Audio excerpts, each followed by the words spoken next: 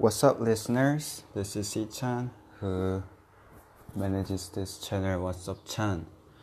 In my channel, I share my daily account and personal lessons that I had.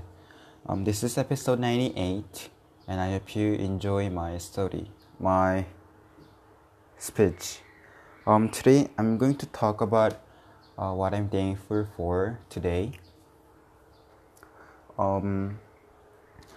Yesterday I slept late because I was too excited by having great time with church members, and because I went to the far from the house and had the board games and ate pizza together until 10 o'clock p.m. So I was too excited that I could not sleep easily, and I realized that I had some studies to do. So it's because of lots of things that distracted me. I slept at 2 o'clock and I woke up at 8 o'clock because thanks to my alarm. So I just checked my aliveness to the school chat room, and at 8:30 I went into the online class. Because of coronavirus, my school opened the online class instead of going to school.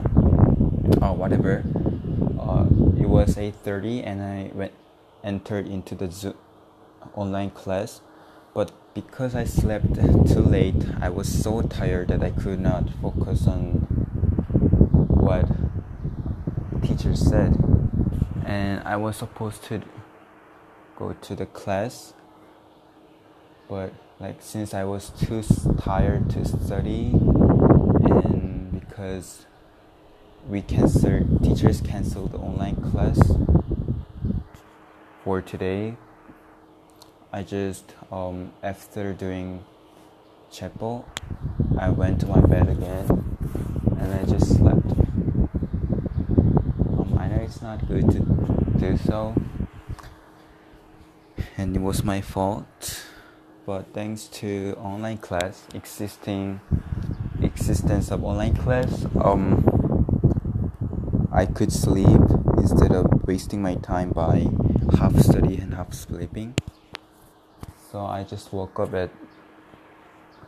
I slept a few hours more and I could study with better concentration. This is what I'm thankful for. Even though I had some trouble, but thanks to online class, I could avoid the trouble. But I will not make this happen again. So listeners, thank you for listening. Bye.